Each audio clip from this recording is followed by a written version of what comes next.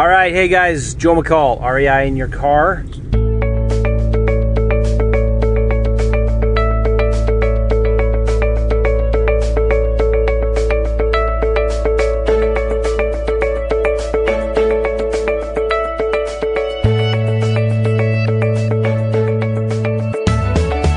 Those of you that remember, last time, because I'm not that good at remembering, but last time we were chatting, I told you I had 2 tips, and then I forgot them, so I paused it, and then I came back, and I remembered the 2 tips, but by the time I explained the first tip, I forgot what the second tip was. So I am still driving, and I just remembered the second tip. So this is the second tip podcast. Just like, you know, oh, never mind. I was going to say a joke. That wasn't going to be funny. Anyway, so here's the other thing. Are any of you licensed agents interested in doing lease purchasing? So if you have 0 interest in doing lease options and you have 0 interest in becoming a realtor, then just forget this, delete this podcast, don't listen to it, don't waste your time. But here's the cool thing.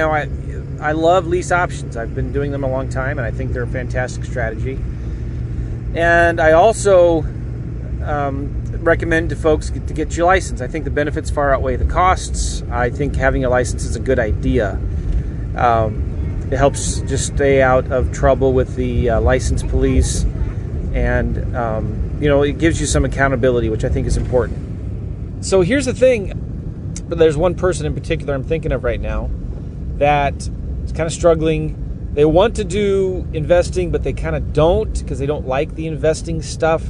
So they got their license and want to do lease options as a realtor. All right. And so I was coaching this person about finding motivated sellers, you know, sending marketing out for sellers, and approaching these sellers is potentially doing a sandwich lease option, right?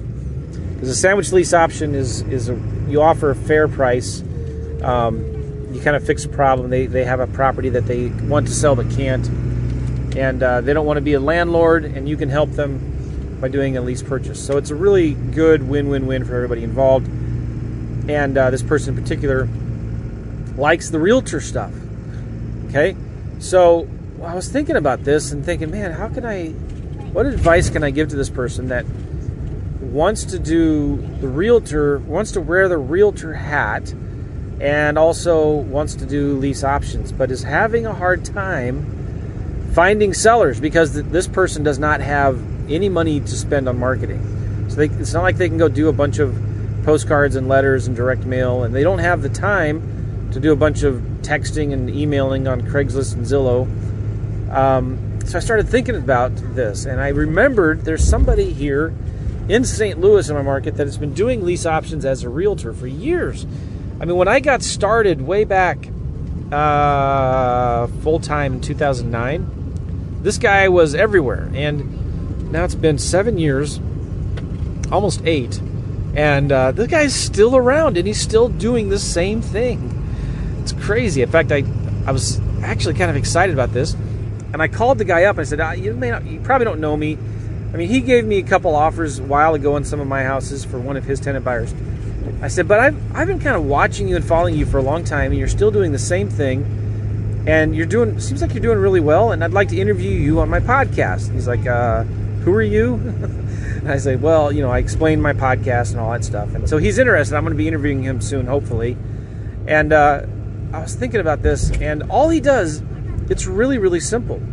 And he goes out and finds tenant buyers. He finds tenant buyers first, and then he goes finds a house for them. Now, you can't do that if you're not licensed, right? That's brokering. Now, you can't, like, I used to do that. Don't tell anybody. Just between you and me and the fence post. I used to do that. I would find the tenant buyers first, and then I'd go find a house for them, and I'd flip the lease option contract to them. And then I started thinking about that, and I think, you know what? If that's not okay. You can't do that if you're not licensed. That's brokering. So anyway, I stopped doing that. I used to have a thing on my website called the Home Finder program, and so I took that off. And anyway, Long story. But this guy's still plugging away, doing the same thing for years, where he just advertises for tenant buyers.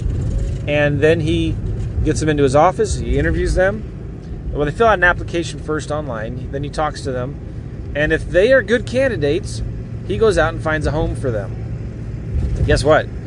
He doesn't have any problems finding homes for these people for various reasons. But let me tell you something that's really cool.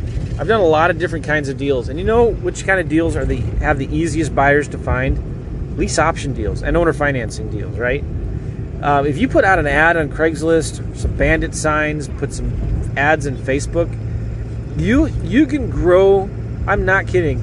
With it, if you were to do a concentrated Craigslist, bandit sign, and Facebook ad marketing campaign, within a month you could probably have close to several thousand tenant buyers on your list. I'm not kidding. They're everywhere, and they respond really well to this kind of marketing. Why? Because they want to buy a house, but they can't. And there's nobody else out there practically that's offering it to them. Okay? When you can advertise rent to own in a nice neighborhood or a good looking home in a decent neighborhood, you get tons and tons of buyers. I mean, finding buyers for lease option deals is one of the easiest things in the world to do. If your house is priced competitively, like if the market rents are $1,200 a month and you're trying to get $1,400 a month, it's not going to work. You're going to struggle, even though it's a lease option. So anyway, so what this guy does is he just advertises. Now it's funny. I may be wrong, but I remember he used to advertise just a bunch of homes that he saw, and he got in trouble with the local real estate commission or the MLS, whatever, that you can't advertise other people's houses, even though you're an agent, unless you get their express written permission. And I may be wrong, but I know there was somebody in St. Louis that got in trouble for that. And he was doing that at the time. And I remember looking at his website, and he stopped doing that. And I think what he's doing now is he's just finding other realtors that have rent-to-own properties, and he's just asking for their permission. Hey, can I advertise your property? And what he does is he advertises these properties all over on Craigslist and signs and stuff like that, newspapers, so that he can find tenant buyers who are interested in either that house or houses similar. He's more doing that to find tenant buyers who are interested in doing a rent-to-own lease option. Okay, and he's everywhere on Facebook. He's everywhere in Google. If you Google St. Louis lease purchase or whatever rent-to-own homes, you'll find his website. He's been doing it for so long. So anyway, great way to find tenant buyers, right? Advertise properties. They may not like that one that you're advertising, but you may have another one that you like. He's got a real good website, and he gets these people in. They fill out an application online. He gets them into his office. He interviews them. And by the way, guess what? When I called this guy from the phone number on his website, guess what? He answered his phone. He answered his phone. Is there any wonder why he's not successful in doing deals? And how do I know he's doing deals? I started talking to him, and he's got like 3 or 4 agents underneath him that are working for him, finding houses for these tenant buyers. So cool. So anyway, if you are an agent and you are thinking about maybe getting your license and you want to do lease options, I'm telling you guys, it's the same thing for regular wholesaling. The fastest way to do a regular wholesaling deal, traditional wholesaling, is to find the buyers first. I've talked about this 100 times on my podcast. You go find the buyers first. Instead of trying to sell buyers what you have, go find out what they want and then go shop for what they want. So it's the same for lease options. You find the tenant buyers first that have 3 to 5% to put down on a house, that are a year or 2 years away from getting a mortgage, and then you find out what they want and then you go find it for them. It's just so much easier that way. And guess how much money he's spending on marketing? Hardly any. He's just doing a bunch of Craigslist ads. I'd be interested to talk to him about the struggles he's had with that. I'm sure it's not easy.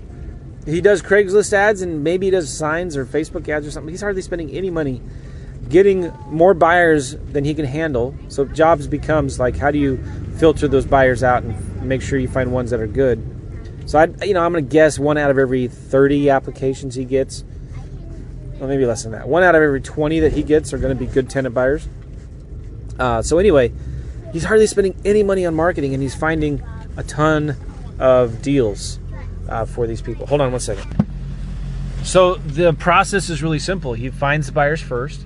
Then he sends to them either from the MLS or just, I'm not sure how yet. I'm going to find this out soon.